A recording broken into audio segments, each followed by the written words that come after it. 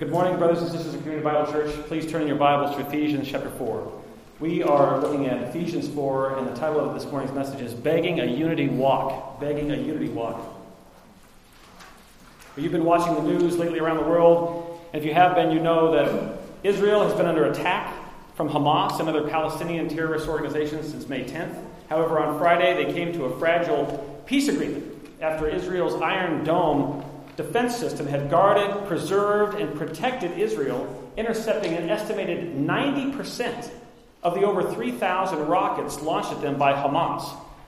They, as a nation, have every right to eagerly preserve their national unity, their national identity, and their national peace. We appreciate that that's what they want to do as a nation. And they did preserve their national unity. However, seemingly, from the world's perspective, in their own strength. And I would just ask you to reflect on that for a moment. In whose strength is Israel protected for and provided? Is it not God alone who made them to be a nation and gave them His promises of rescue, His promises of identity, His promises of preservation? Who ultimately protects and defends Israel, though they don't honor Him in spirit and truth? It is our Heavenly Father. Unity and peace have one source, and that's God alone, who demands our eager worship, even our obedience. God alone is the best uniter of mankind, provider, protector, and defender. And if you're going to have unity and peace in this life, it will only happen in your obedience to His plans and His goals. And so the question for you this morning is, do you know His plans? And do you know His goals for your life? We are at a great verse this morning to talk about goals, plans, aims, purpose.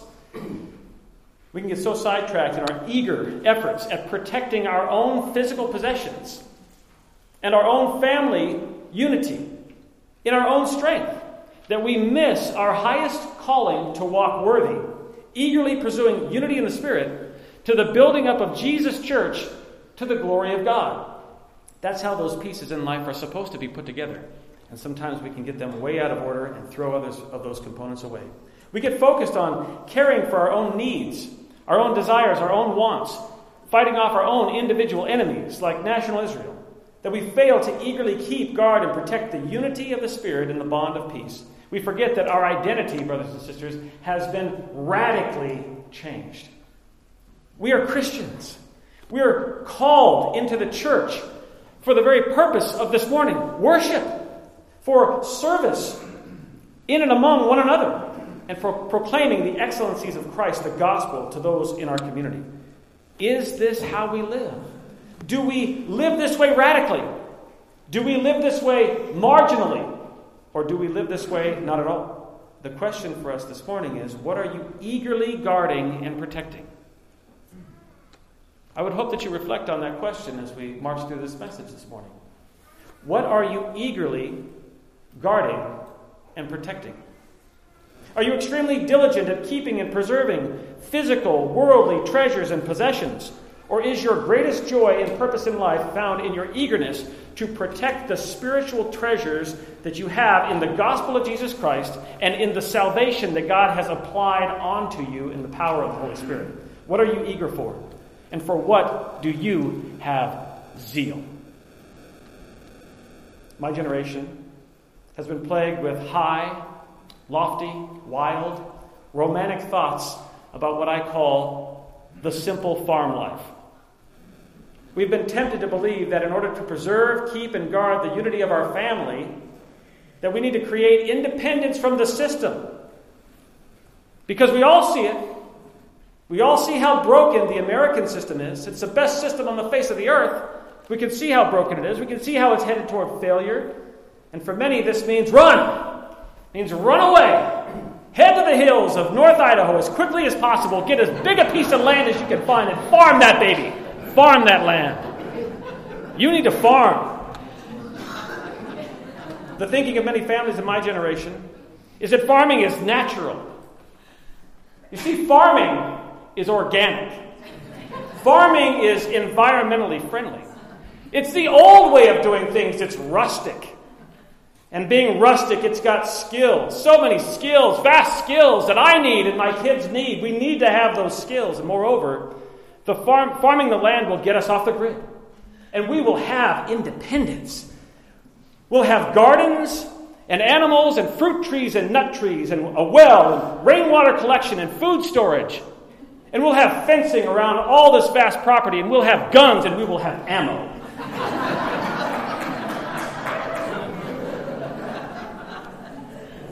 In these possessions, I ask you, in these possessions, we believe that we will have financial independence, don't we? We believe we'll have educational independence. We believe we'll have economic independence, and we will be able to keep and preserve our home, our rights, our freedoms, and our unity. For many, eagerly in pursuit of family unity, independence is the goal, and farming is the path.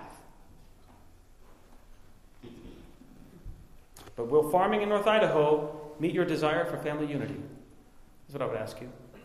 Will farming in North Idaho meet your desire for family unity? Will your kids be blessed spiritually in vast amounts of watching mommy and daddy pursue wild independence? Do you arrive at family unity full of love and peace by teaching your children eager independence and off-the-grid living? Have you been tempted in this direction? I have. We spent a couple of years looking for 20-acre parcels of land just north of here. In addition to bothering the heck out of realtors in that pursuit, we made it to many 4-H shows because you got to get in there and rub elbows with the reals, the locals, you know. And if you're going to go to 4-H shows, you can't miss. If you're going to be a homesteader worth your salt, you can't miss the Cheney Rodeo. You've got to get out and go to the Cheney Rodeo too. And here we are, all these days later, still stuck in the American system, as dependent as ever on Rosales and Costco and the Home Depot. We don't have independence, and neither do you. But we do have unity. We have unity in the Spirit. We have unity in the Spirit at home and unity in the Spirit at church. And with my heart of hearts, I believe I got everything that I need. I believe I've done well to protect my family by pursuing unity in the Spirit, unity in the family, unity at home, and unity in the church. You talk about a great exchange, there it is, right there. Trading worldly independence for spiritual unity in home and church. I praise God that He fixed our hope and zeal and focus on this, His bride, the church, and our need to participate by diligently preserving the unity of the Spirit and the bond of peace. What an incredible and transformative life verse we've arrived at in Ephesians chapter 4, verse 3. The woods of North Idaho are great for you, for tranquility and peace. Go there and enjoy them. And if you want to farm the land, farm till your heart's content. That's not what my point is. My point is this, don't miss it. Independence in this life is a vain pursuit. You're tied to a body. You're tied to a body. Our greatest joy in this life are found supernaturally, spiritually, when we eagerly engage in preserving the unity of the Spirit and the bond of peace in a local church. Are you dependent on the gathering of the saints? Isn't that the takeaway from 2020? Are you dependent on the faithful proclamation of the Word? Isn't that what you learned in 2022? Are you dependent on the joy of fellowship with your brothers and sisters in Christ? Is the Lord continually inflaming your heart to a worthy, humble walk with all zeal and eagerness to preserve the unity of the Spirit and the bond of peace with your church family? You want unity in your family? Good. You believe that that's a good desire for you to have? You're right, it is. But don't you ever miss this. Matthew 6:33 clears it all up. Jesus said, "You seek first the kingdom of God and His righteousness, and then all the other things of life will be added to you." You're in Ephesians chapter 4, where Paul has moved from teaching our wealth and salvation to commanding our walk. From explaining our beliefs in chapters 1 to 3 to commanding our behaviors in chapters 4 through 6. Where we used to sow and reap all the wicked deeds and desires of our hearts, now in Christ we have been called to sow and reap spiritual fruit and spiritual righteousness. We've been called to the Father's eternal plantation, if you will, where we are spiritual farmers seeking a spiritual harvest, even the harvest that is called the glory of God. Read with me the text from chapter 4, and we'll read all the way through, verses 1 through 16. And as we do, note this. The glorious spiritual fruit harvest that Paul expects is found in verses 13 through 16. And it comes only after Paul explains the many spiritual blessings that we have in verses 4 through 12. And the blessings come on the heels of Paul's command to walk worthy of our calling in verses 1 through 3. The text could be broken out body guarding in 1 to 3, body blessings in 4 to 12, and body building in 13 through 16. Spiritual fruit is the end. That's where we're going. And Paul commands us to labor diligently then to preserve the unity of the Spirit in the bond of peace. And I can only envision the diligent preservation of the land engaged in by the hardworking farmer who exhausts every effort in the care of his field for a fruitful harvest. Have that imagery in your mind. Brothers and sisters, we've been entrusted with a field called the unity of the Spirit. You don't have to go up to North Idaho to find it. You don't have to go up north into Elk, Washington, or Chattanooga. We are playing ball on a field called the unity of the Spirit. This is the patch of land that God wants you to engage in. Let's read together now that we might faithfully and joyfully receive the commands and goals of our faith, leading to a glorious spiritual fruit harvest, all for God's glory. We'll read the text, we'll circle back around, and we'll discuss a worthy walk and this idea of spiritual farming from chapter 4, verse 3, I should say. Read together with me the text. Paul says, "Therefore I, the prisoner of the Lord, implore you to walk in a manner worthy of the calling into which you have been called, with all humility and gentleness, with patience, showing tolerance for one another in love, being diligent to preserve the unity of the Spirit in the bond of peace. There is one body and one Spirit, just as you were also called in one hope of your calling, one Lord, one faith, one baptism, one God and Father of all, who is over all and through all and in all." Praise God. "But to each one of us was given a gift according to the measure of Christ's gift. Therefore it says, when he ascended on high, he led captive a host of captives and gave gifts to men." Now this expression, he ascended, what does it mean except that he had also descended into the lower parts of the earth? He who descended is himself also he who ascended far above all the heavens, so that he might fill all things. And he gave some as apostles, and some as prophets, and some as evangelists, and some as pastors and teachers, for the equipping of the saints for the work of service, to the building up of the body of Christ. Until until we all attain to the unity of the faith, and of the knowledge of the Son of God, to a mature man, to the measure of the stature which belongs to the fullness of Christ. Feel the weight of that one. As a result, we are no longer to be children, tossed here and there by waves and carried about by every wind of doctrine, by the trickery of men and craftiness and deceitful scheming. But speaking the truth in love, we are to grow up in all aspects into Him who is the head, even Christ, from whom the whole body, being fitted and held together by what every joint supplies, according to the proper working of each individual part, which is custom. It's custom. Causes the growth of the body for the building up of itself in love. You have a place here. We're a custom body being built up in love. Brothers and sisters, as I read through the text, this to me is the sound of spiritual farming. That's what I read. Follow the principles. Sow the seeds. Harvest the glory of God. In chapter 4, verse 1, we are commanded to walk worthy of our calling as spiritual farmers, you could say. In chapter 4, verse 3, we are to labor to preserve the unity of the Spirit, tilling the soil, planting the seeds, through the heart attitudes of humility, gentleness, patience, and tolerance and love. And by the time you arrive at chapter 4, verse 13, we arrive at the harvest, attaining the unity of the faith prescribed and desired for us, arriving at the fullness of Christ. And verse 16 tells us producing the growth of the body, even the building up of itself in love. How can Paul make these spiritual farming demands of us? This is an important part. If you haven't been here with us, I'm going to walk us back through. Turn to Ephesians 1. I want you to think about this. This is important. You get this massive division in the text between the indicatives, the statements of facts, and the imperatives, the statements of command, the commands. And in this bridge, Paul launches across this bridge. How does he get to do it? Why does he get to do it? Why does he get to tell you what to do? Why should you listen to Paul?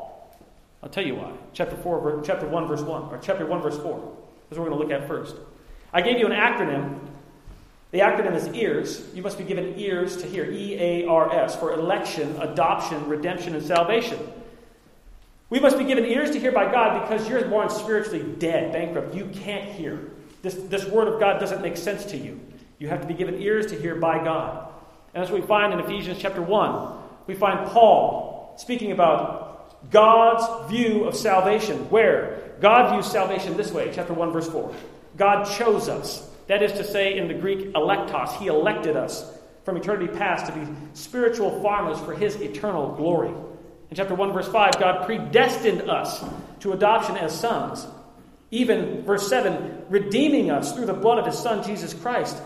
The forgiveness of our sins found in his blood, the forgiveness of our trespasses. And you go to verse 13 of chapter 1. He gave us ears to hear. God did. To hear the gospel of our salvation. And God sealed us to himself through the Holy Spirit of promise. Fully equipping us in our inner man to deliver spiritual works of righteousness for his glory. It should be no surprise then to anyone that if God has called us to spiritual life for his glory, that he will faithfully command us to succeed in our spiritual farming efforts. You see, God is a coach, and when he calls you onto his team, he gives you the jersey of salvation. Pretenders show up wearing the jersey that looks just like the one the coach gives you, but in salvation, God gives you the jersey. You don't claim the jersey, you don't call the jersey, you can't buy it at Sports Authority. God gave you the jersey. And when he gives you the jersey, he knows all the tasks that he has for you. And he has the right place for you to be on the field. And he expects you to be at practice, and he expects you to be at the games. He's your great coach. He also expects us to be farming for his glory.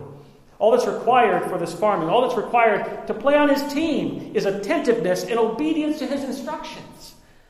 You would do that for your soccer coach in high school. God's asking you to do it here in the church, for him, for his glory.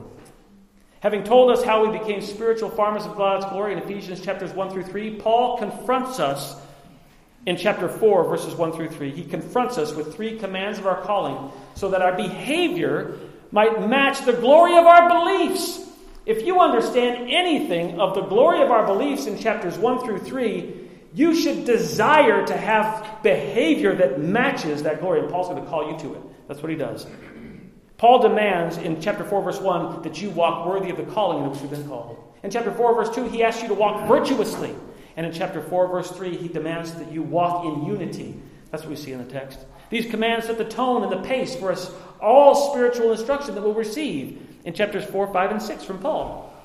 But these ones here, in verses 1 through 3, these are the premier instructions for a worthy walk and for spiritual farming to the glory of God. These commands perfectly combine the sovereignty of God and the responsibility of man. Boy, and you see it in this verse, they're smashed together.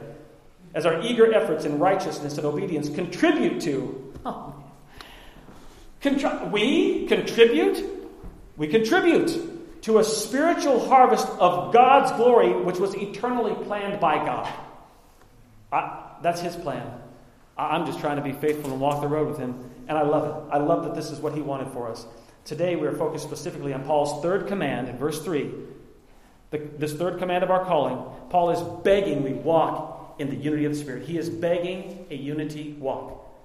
So as we've walked through these commands of Paul over the last 3 weeks, we find ourselves at this third command, which I could say it's number 3, but walk in unity. Walk in unity. This is what our whole day is going to be talking about, walk in unity. I have 2 sub-points later on, but I want you to first just consider with me walking in unity. Where do we see this in the text? Read it again with me. Paul commands us to walk worthy of our calling, being diligent to preserve the unity of the Spirit in the bond of peace. There's your command. Being diligent to preserve the unity of the Spirit in the bond of peace. Now, it's highly possible that I've confused you with my talk of spiritual farming. I get that. I understand. Perhaps you're thinking to yourself, Oliver, why are you mixing metaphors? Paul is all over a worthy walk. That's what he wants. This text is broken up into sections based off this word walk. Peripateo, walk. You're right. I'm not arguing with you.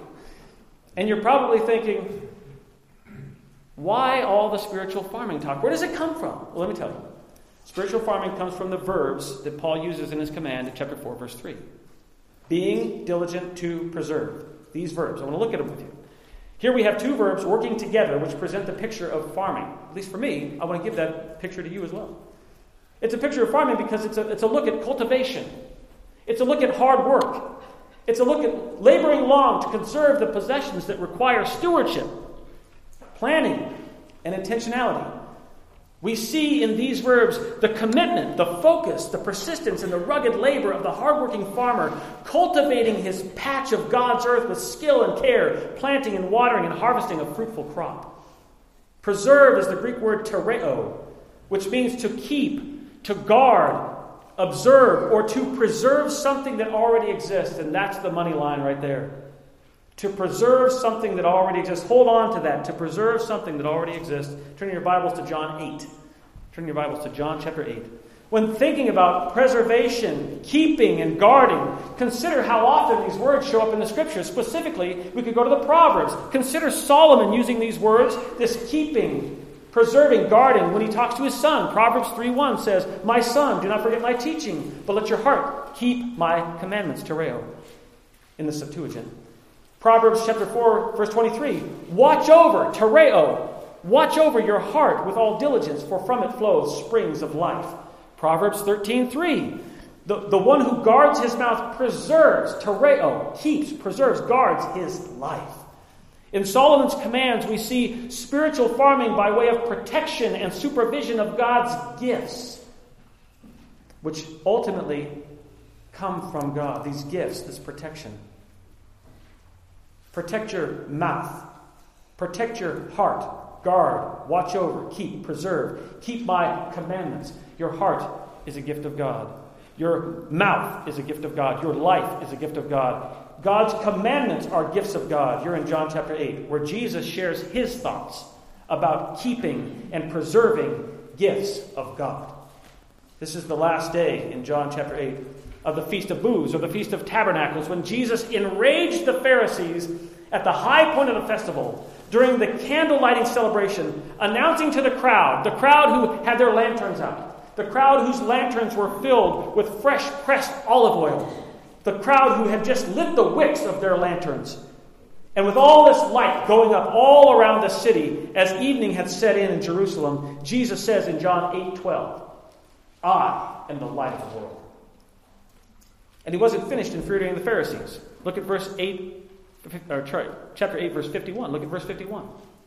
In 8:51, Jesus makes an incredible offer to all who are listening, saying emphatically, "Truly, truly, I say to you, if anyone keeps," tereo, keeps, guards, preserves, "if anyone keeps my word, he will never die." On what basis can Jesus make this offer? Look at verse 55. Where Jesus rebukes the Pharisees, saying to them, "You have not come to know God, who is my Father, but I know him. And if I say that I do not know him, I'd be a liar like you. But I do know him and keep his word." Jesus is a keeper of the word of God. Jesus commands that we keep his words and never see death. Keeping is preservation of a gift of God that already exists. His word already exists. His commands already exist. Your form, your frame, your being with your mouth and your heart, it already exists because God made you. Consider Jesus' command in John 14:15, where he says, "If you love me, you will keep my commandments." Turn back to Ephesians 4. Whether it's Solomon or Jesus or even Paul here in Ephesians 4, the biblical notion of keeping involves stewardship of a gift of God. As such, spiritual farming, I believe, is excellent imagery. I want you to hold on to spiritual farming. A worthy walk? Absolutely. A worthy walk? Unquestionably. Chapter 4, verse 3. Spiritual farming. This spiritual farming imagery originates for me and for the Bible way back in the beginning, way back in the Garden of Eden.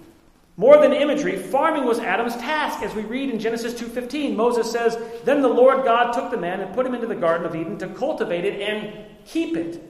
Those two commands, cultivating and keeping, that's what Adam had to do. That was his job. So what's the biblical principle? We were made to be tasked by God for his glory. That's why you're here. It's the whole purpose of your life. You were made by God to be tasked for his glory. We were made spiritual farmers in the kingdom of God to be found cultivating, keeping, and preserving production of God's glory eternally. Consider that. Consider that. Consider the grand glory harvest that God wants from our spiritual farming. He deserves a grand harvest, does he not? God made us free will beings. He most certainly did. In his image and his likeness, and according to his likeness. We know all about glory because he made us to know about glory. We just want the glory for ourselves. But our form, brothers and sisters, our form and our frame are built for farming and cultivating, not our own glory. That's where the trouble lies. That's where the trouble lied with Adam and Eve. Our form and our frame are built for farming and cultivating God's glory out of the possessions and field of life that He's given us. And I just think about your field of life and your possessions and my field of life and my possessions. And I just want you to think about that for a second. I want you to think this thought. Oh, Lord God, how I have misused your possessions that you've given me and the field of life in which you've given me to live. There's so much more glory that is due your name. Moreover, it's not enough to just farm spiritual fields of the kingdom of God. It's not enough to just farm those spiritual fields and have some kind of woe is me, whatever, I guess so attitude.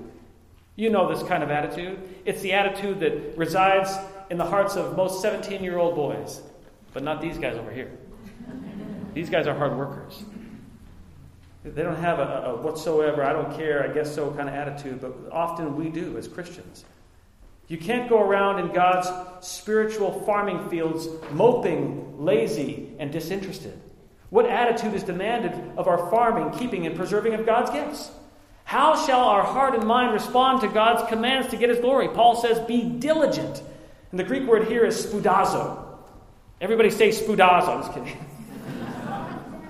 It means to be eager, to make haste, to spare no effort. It gives the sense of having zeal or diligence.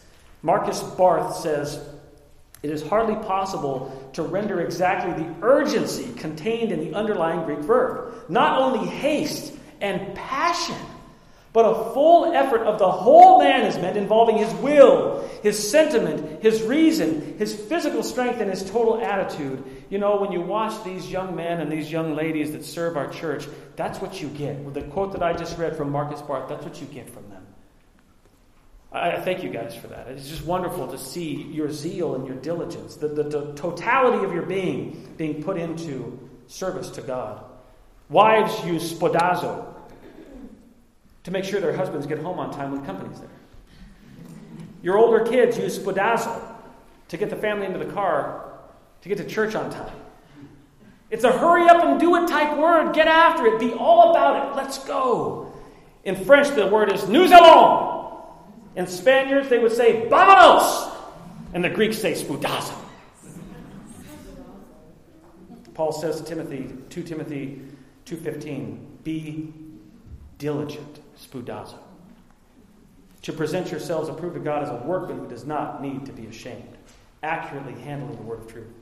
Peter opens his second letter with the urgency of spoudazo, saying in 2 Peter chapter 1, verse 10, therefore, brethren, be all the more diligent to make certain about his calling and choosing of you. For as long as you practice these things, you will never stumble. This is the third command of Paul in chapter 4. Be diligent to preserve unity. Chapter 4, verse 3. Chapter 4, verse 1, walk worthy. Chapter 4, verse 2, walk virtuously. Chapter 4, verse 3, walk in unity, which I said is spiritual farming. Yes, we're going to mix metaphors. Yes, you're going to get the walking, and you're going to get the farming. You're going to get the keeping. You're going to get the cultivating. What then is the object of the farming? What is the object of the farming? What is it that we were supposed to be farming? What has God given us as a gift that we must keep, cultivate, and preserve? Well, this is where we move to another outline in your notes. Paul requires that we preserve two prized possessions of God, giving us our ultimate goal and God all the glory. Paul requires that we preserve two prized possessions of God, that giving us our ultimate goal in life and God all of His glory. Paul demands that we guard and cultivate two Trinitarian treasures to arrive at the unity of the church through unity with the Father and the Son and the Spirit. What two prized possessions of God require our preservation and spiritual farming? As I wrote that question and as I think about it now, we're headed into comedy hour, folks. I mean, really, this is like comedy. How awkward is this? Did you hear the question?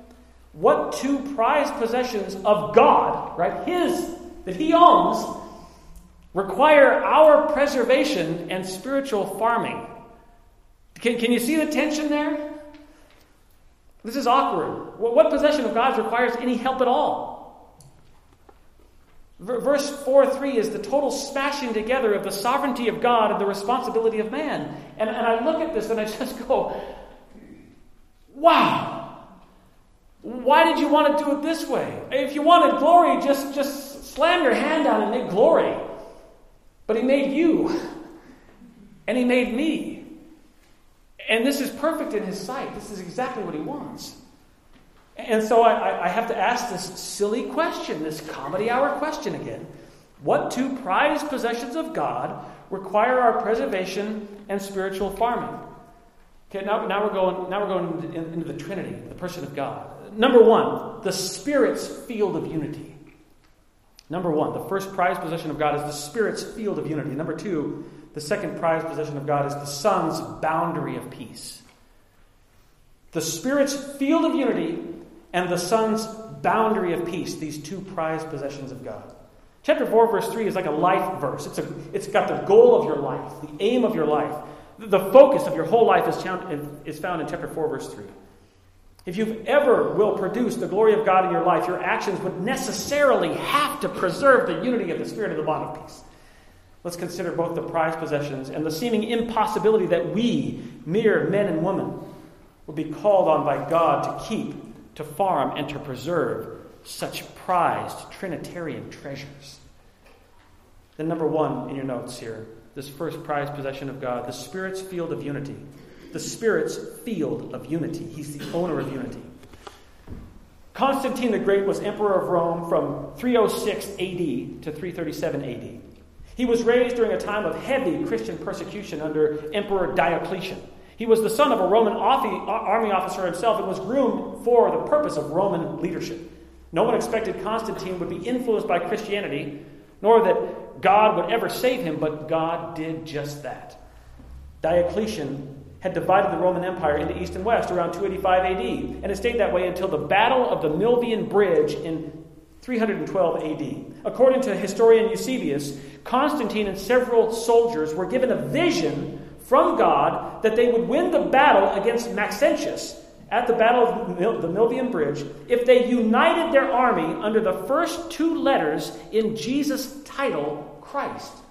Jesus' title, Christ, in the Greek alphabet, is spelled with the words chi and rho, which to you looks like an X and a P.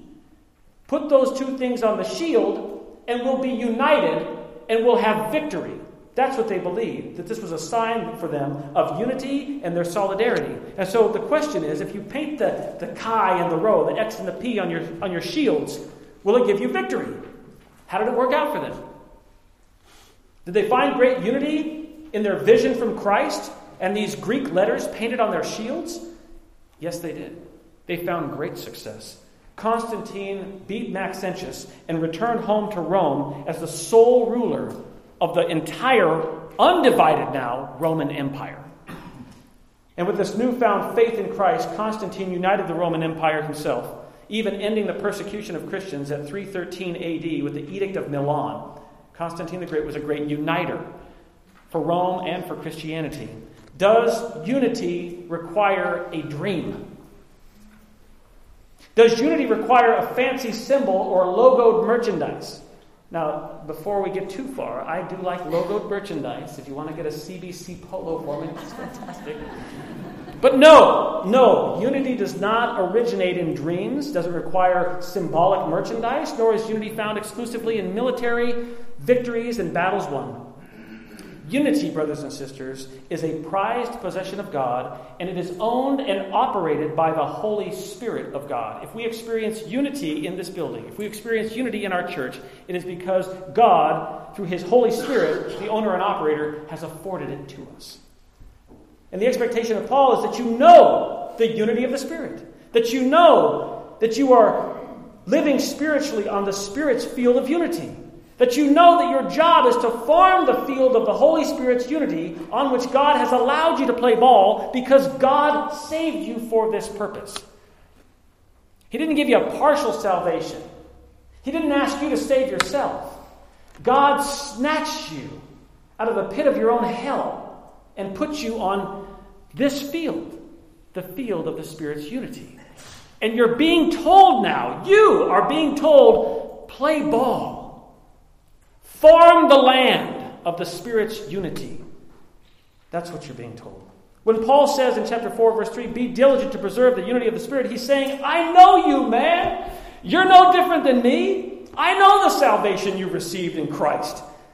I know it was a total gift of God. You did nothing to be saved. God did everything because he wrote your name on his book in eternity past and he acted it out on you in his time. Lucky for you, he didn't delay another day. He did it on his time. He did it perfectly. And because I know you, and because I know the Holy Spirit that lives inside of you, I would ask you the question, do you know him? Is he a little guy that comes out to play on Sunday morning right after you enter the church building? Or is he a big guy that dominates your life, heart, and mind? Paul says to the Corinthians in 1 Corinthians 12:13, for by one Spirit we were all baptized into one body, whether Jew or Greek, slave or free, we were all made to drink of one Spirit. Well, turn in your Bibles to Acts chapter 1. Because of the vast unity in this glorious third person of God, the Holy Spirit, Paul can and should have expectations of our behavior. He knows who lives inside of us. And does that same Holy Spirit that lives in Paul, does that same Holy Spirit that lives in me, does that same Holy Spirit live in you? This Holy Spirit is our uniter. Unity is his job. It's his field of expertise. He owns all unity. He is our helper. He's the restrainer of all of our evil ways. Jesus said to the disciples on the night of his crucifixion, the night of glory, I like to call it, in John 16, verse 7, but I tell you the truth, it is to your advantage if I, Jesus, go away from you. For if I do not go away, the helper will not come to you, but if I go, I will send him to you. And in verse 13 of chapter 16 of John, Jesus said, but when he, the Spirit of truth, comes, he will guide you into all truth. For he will not speak of his own initiative, but whatever he hears, he will speak, and he will disclose to you what is to come. You're in Acts chapter 1, verse 5. This is just days later. Look at what Jesus promises the apostles, all who believe in, and all those who believe in Jesus in this verse. In Acts chapter 1, verse 5, Jesus says to the disciples, John baptized you with water, but you will be baptized with the Holy Spirit not many days from now. And then in verse 8, he tells them, you will receive power when the Holy Spirit has come upon you, and you shall be my witnesses both in Jerusalem and in Judea and Samaria, even to the remotest parts of the earth. That's us. We're right there in the verse. We're right there on Jesus' mind. The same unity, the same Spirit overflowing every single one of us. He is the glue that holds us all together. He is the power that causes our righteous actions and the endurance of our faith. You do not endure in and of your own self. You endure because the Spirit lives inside of you, and his unity is the field on which we have been called to be spiritual farmers for the glory of God, harvesting greater and greater unity among ourselves. We are in better shape, brothers and sisters, than Adam and Eve, than Moses, Noah, David, Solomon. We're in better shape than any one of them. You think of the circumstances that beset their life. Our circumstances are better. Turn to John 17. Turn to John 17. Our circumstances are better. You know, even with rockets being fired into Israel this past several weeks, even with the potential collapse of the American economy because of hyperinflation and the printing of fake money, even with transgender females dominating women's athletics, and all the other host of crazy that exists right outside these doors that you engage with every day, even in your offices, even in your place of business, even in your families, even with the host of all that chaos, we have God's absolute best in the indwelling Holy Spirit. David didn't have that. Solomon didn't have that. Noah didn't have that. They knew what regeneration was. Unquestionably, those men were regenerated by the Holy Spirit, and he came upon them. But we have a Holy Spirit who indwells us.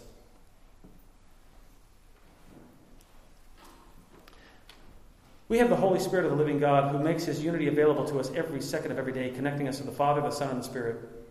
His indwelling us is exactly the provision that I want you to see that Jesus prayed for in John 17:11. Jesus prayed in verse 11, I am no longer in the world, and yet they themselves are in the world, and I come to you. Holy Father, keep them in your name, the name which you have given me, that they may be one even as we are one. Look at verse 22 and 23.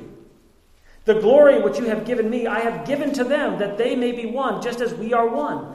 I in them, you in me, that they may be perfected in unity, so that the world may know that you sent me and loved them, even as you have loved me. Where does the love of God come from other than this? That he, because of the death of Christ and the atoning sacrifice of Christ, that he sent his Holy Spirit to live in you. Are you asking or are you thinking that the love of God needs to be bigger than that? That's the greatest love that he had to offer. And it's also the fulfillment of Jesus' prayer. It's the very fulfillment of Jesus' prayer. The Father lovingly answered the Son's request, sending his Spirit to live inside of us. Twitter is an interesting internet platform.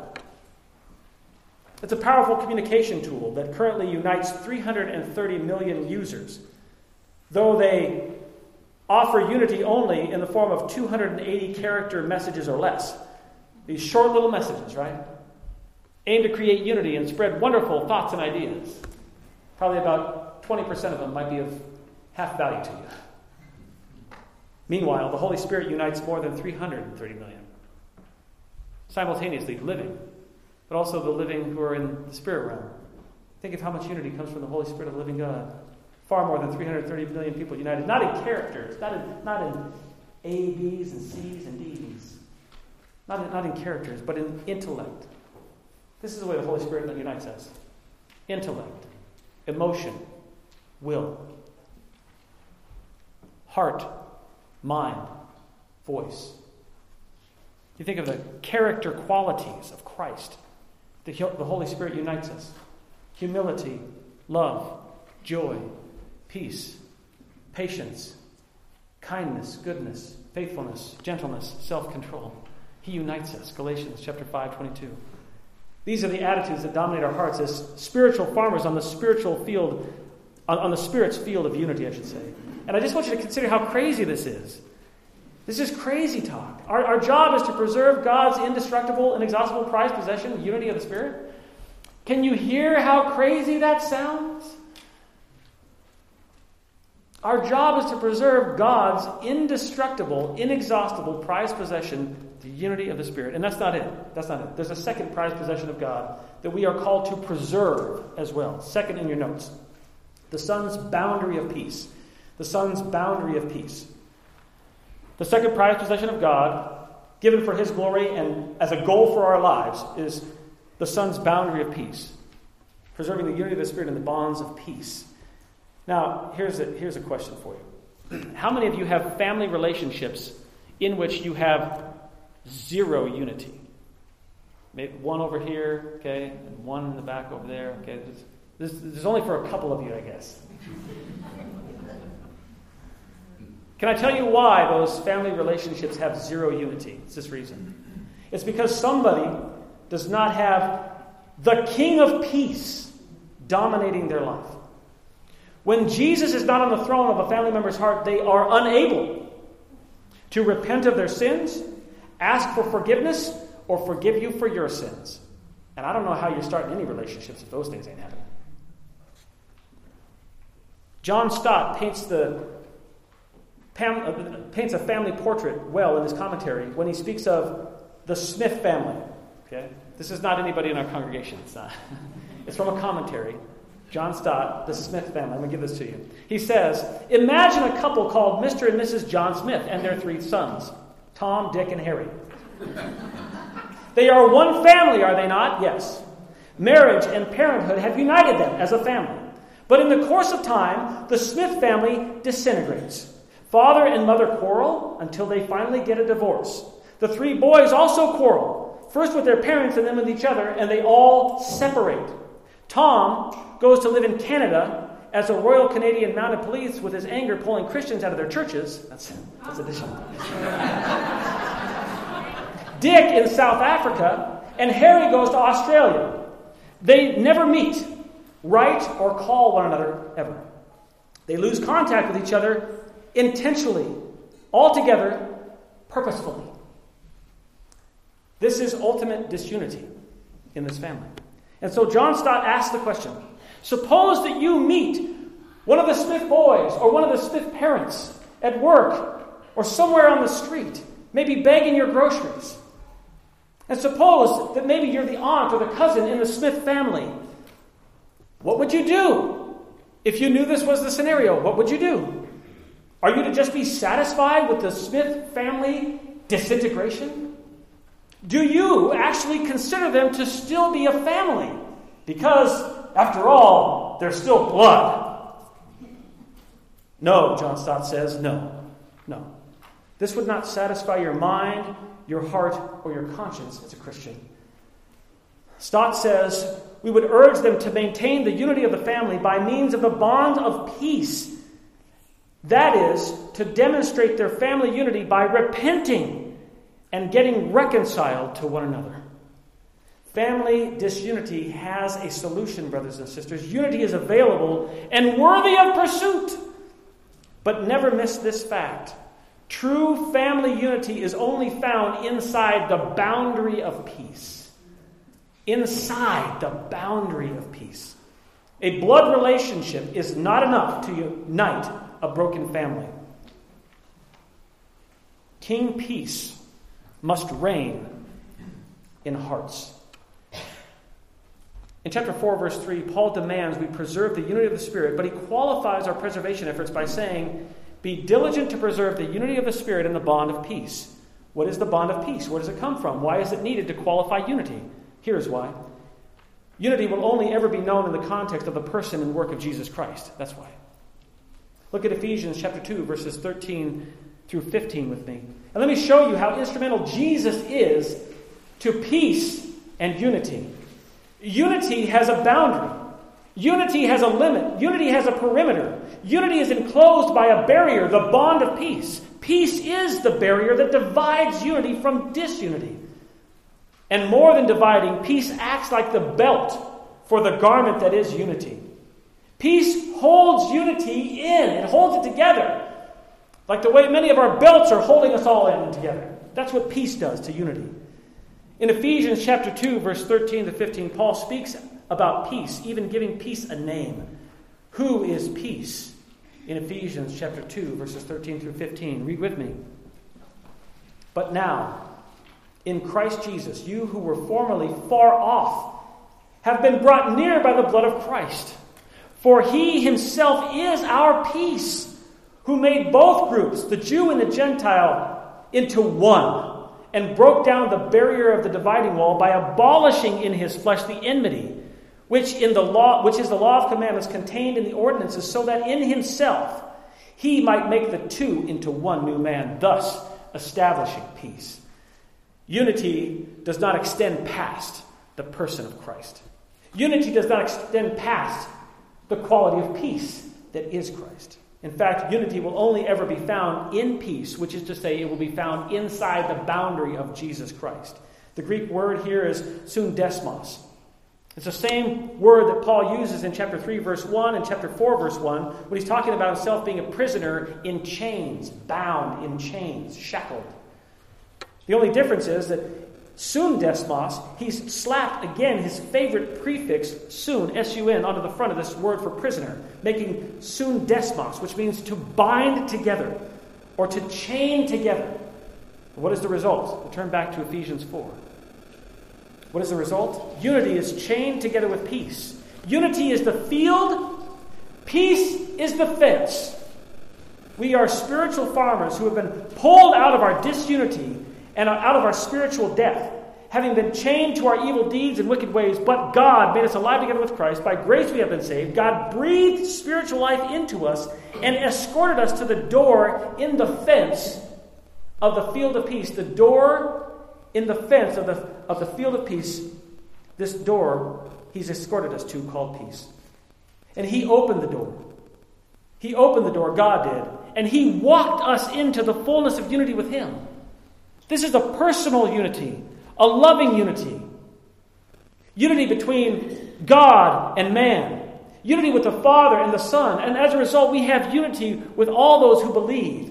We have unity with all those who have come to understand that God gave you ears to hear, that you were over there dead, bankrupt, empty, lost, broken, with no hope and without God in the world, and that God has lifted you up, breathed life into your dead body, and placed you into the field of the Spirit's unity, where now you can live to produce the glory of God in the bonds of peace like He's desired.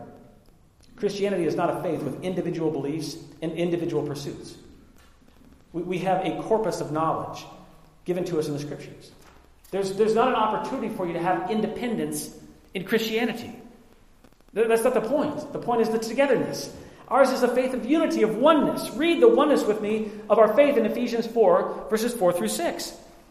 There is one body and one Spirit, just as you were also called in one hope of your calling. One Lord, one faith, one baptism, one God and Father of all, who is over all, through all, and in all. One. We were built for unity. The oneness, the solidarity, the singularity that is found in the Godhead itself.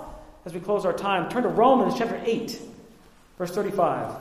There is no division in God. He is one essence, one nature, but three persons.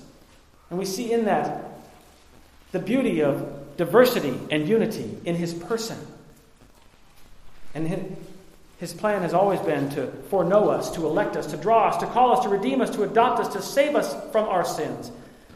He is a God both just and justifier, the one who has faith in Him, according to Romans 3:26. Our faith is exclusive at this point. The point of our oneness to God in Christ through the Spirit. In Acts chapter 4, verse 12, Peter says, "And there is salvation in no one else, for there is no other name under heaven that has been given among men by which men must be saved." And in Romans chapter 5, verse 1, Paul makes a legal declaration of our oneness with God through the blood of His Son, saying, "Therefore, having been justified by faith, we have peace with God through our Lord Jesus Christ." You might ask then, is there a possibility, Oliver, is there a possibility that this salvation, that this peace, that this unity, that this oneness could ever be revoked, removed, replaced, stripped away, taken from me? Is there any possibility? No, there's not. Read with me the certainty of our eternal oneness with God from Romans chapter 8, verses 35 to 39, where Paul says emphatically, "Who will separate us from the love of Christ? Will tribulation or distress or persecution or famine or nakedness or peril or sword? Just as it is written, for your sake we are being put to the death all day long. We were considered as sheep to be slaughtered. But in all these things we are overwhelmingly conquerors through Him who loved us. For I am convinced that neither death, nor life, nor angels, nor principalities, nor things present, nor things to come, nor powers, nor height, nor depth, nor any other created thing shall be able to separate us from the love of God, which is in Christ Jesus our Lord." Our salvation, our oneness with God, our peace with God is eternal. It's eternal. It started in eternity past. You had to live your life until the moment when God said, "Here's your salvation, you're mine, come to me. Be a spiritual farmer on my field. Reap a harvest of glory and righteousness in my world, on my terms." We find that we are His prized possessions as well then. And He shared His prized possessions with us. We were always on His mind from the foundation of the world. And it's not a surprise then, as His prized possessions, that He's given us these prized possessions to be stewards over. The unity of the Spirit and the bond of peace. He asks only for our diligence to preserve His glorious gift. And we think, what a marvel, what a miracle. There's a spiritual farming that we need to be doing, brothers and sisters, on the Spirit's field of unity, within the Son's boundary of peace. There is a spiritual fruit, harvest, that is the glory of God that we must be diligent to keep, cultivate, guard, and preserve with our eager efforts. This is our great joy. To know God, to know His peace, to know His unity. How should we respond to these truths? I would give you three responses. First, I would tell you to rest.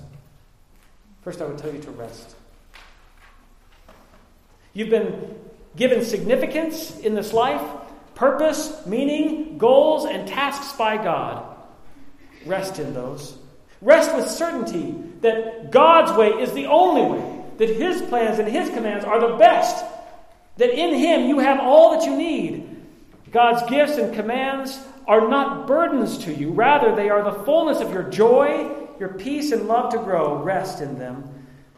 You don't need independence from the system. You don't need sheep and cattle on a farm up in North Idaho. You don't need to build a Christian nation like Constantine did. You don't need that, because even we see in that it'll crumble. And your farm in North Idaho will crumble. The kids will sell it for a couple $1 million and take off to New York anyway. You don't need to run from the hard, trying, difficult circumstances of your life. You don't need those things. You need to remain right where you are at and rest in the salvation, unity, and peace which God so richly supplied to you. Why stir up more anxious thoughts which distract your mind from God's gift of grace? Why not rather rest in the complete oneness God has supplied you to be with Him? And in your rest, when you rise, why not rise and stir up more love for the brothers, more unity, and more peace in Jesus' church? Second, I would give you this. The second response, I would give you obedience. If it really is the case that you are not your own and that you have been bought with the precious blood of Jesus Christ, then two very different but complementary truths exist in your heart and mind, and must. You don't hold that your faith is something that you grasp on your own. It's something that Christ gave you. You should have love of Christ to keep His commands. Sovereignty, responsibility. Keeping commands is not a salvation issue. It's an issue of love and obedience. So don't be like Constantine the Great in this sense. He was a superstitious man at the Milvian Bridge, was he not? He was a superstitious man all the way to his death, even in his obedience. Superstitious. He was trained to believe that delaying baptism would keep him from the punishment of his sins, but only the sins that committed before baptism. Every sin after that he would have to pay for in purgatory. And so he withheld his obedience to God in baptism until the day just before he died, on May 22nd, 337 AD. Don't be like Constantine. Don't be superstitious with our faith. Don't delay your obedience, whether to baptism or any other obedience that you owe Christ. If you have delayed your obedience, end your delay. Obey Christ. Eagerly apply your full effort to preservation of the unity of the Spirit and the bond of peace among us. And last, I will give you this, effort. Effort. Our third response needs to be effort. The French, I told you, say, nous allons. Let us go. And the Spaniards say, vamonos. And the Greeks say, spoudazo. Brothers, these are the words of command that tell us to go, to do our faith. Where's your zeal? Where's your diligence? Where's your eagerness to be about God's business?